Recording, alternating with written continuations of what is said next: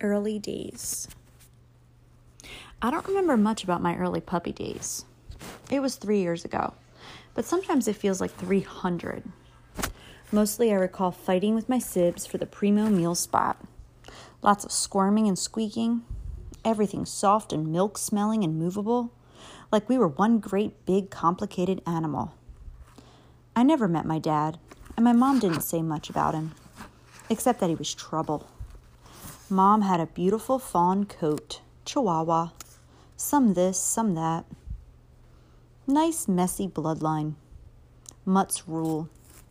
Mom crooned to us, told us stories, laid down the law. I wonder if she knew she didn't have much time to prepare us for the world. We were born in a dark space, probably under some porch stairs, I suspect, since I remember the sound of boots plodding up and down, the biting and ugly smell of human feet. They called my mom Rio, and they fed her most days, though sometimes she had to fend for herself. She never showed fear toward them, or respect. Indifference, I guess you'd say, unless they tried to handle one of us. She growled then, hoping to make it clear that we were hers and hers alone. I myself got picked up a couple of times. The hands reached in, grabbed. They were rough and smelled of strange scents, bitter and meaty.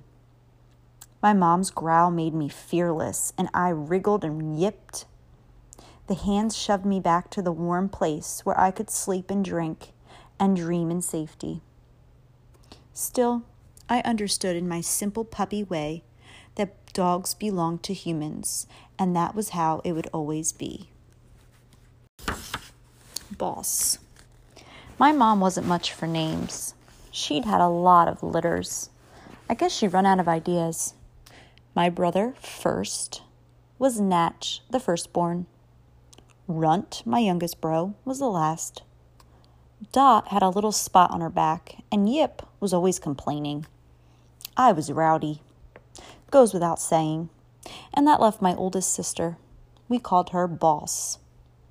Boss was small but mean, with a distinctive sharp-sounding bark. She could outmaneuver any of us to the best spot for dining. I admired her grit, even if she did get on my nerves. When we got a bit older, less blind, more cocky, I fought her off occasionally. But mostly Boss won. She was fearless, that pup. Alone. The truck happened without warning one night. They threw us in a box, left my mom behind. I can still hear her frantic howls. I landed in a muddy ditch. It was a cloudy night, nearly freezing. Even the moon had abandoned me. And the smells, everything so wild and unknown. Animals with big jaws and bigger appetites. Birds that swooped in to kill. Death and life all mixed up together. I searched for my siblings until the truth became clear. I was utterly alone.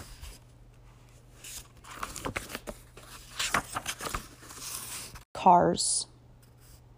The next morning I began my slow journey, moving through the tall, wet grass, my limbs stiff from the cold. Now and then I drank from a mud puddle or gnaw on some grass. By evening I was wobbly with hunger and thirst. I followed the highway. Every time a four-wheeled creature roared by, I froze in fear. And yet, this is what slays me. I knew that cars meant humans, and humans meant the possibility of living, just as much as they meant the possibility of dying. The owl. Darkness had fallen when it came out of nowhere. The owl. A shadow in a shadow. They don't make a sound, you know. Not a sound. It's quite impressive when you think about it. Luck. Just as her talons, those marvelous weapons, raked my fur, I caught my right front foot in a small hole and stumbled. If she'd gotten hold of my body, I wouldn't be here. But all she managed to do was grab my tail. Only time in my life I've regretted my handsome hindquarters. I was airborne, hanging upside down, dizzy and dazed, and just crazy enough to think, hey, I'm actually flying, before the terror hit full force. I caught a whiff of other animals below. Later, I found out they were pocket gophers, but back then I just knew I was smelling something completely foreign. The owl must have decided the gophers would make a more satisfying meal. She let loose her grip, and I plummeted to the earth. More luck. Maybe it was my puppy fat, or my soft bones, or my incredible good fortune, but I didn't die. Didn't even break anything. I'd flown twice in my short life and lived to tell the tale. Will. I found a small hollow at the base of a fallen tree, poked my nose in, and got a swat and hiss from a grouchy raccoon. Kept going, waddling, whimpering. Lights ahead. New, strange smells. Kept going, kept going.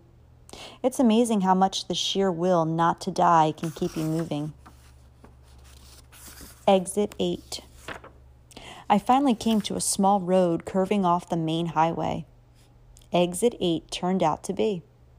A big billboard overhead had a picture of a terrifying animal on it. Of course, I didn't know what a billboard was. Didn't know that the scary animal was a gorilla, let alone that he would become my dearest friend. But something told me to follow the off-ramp.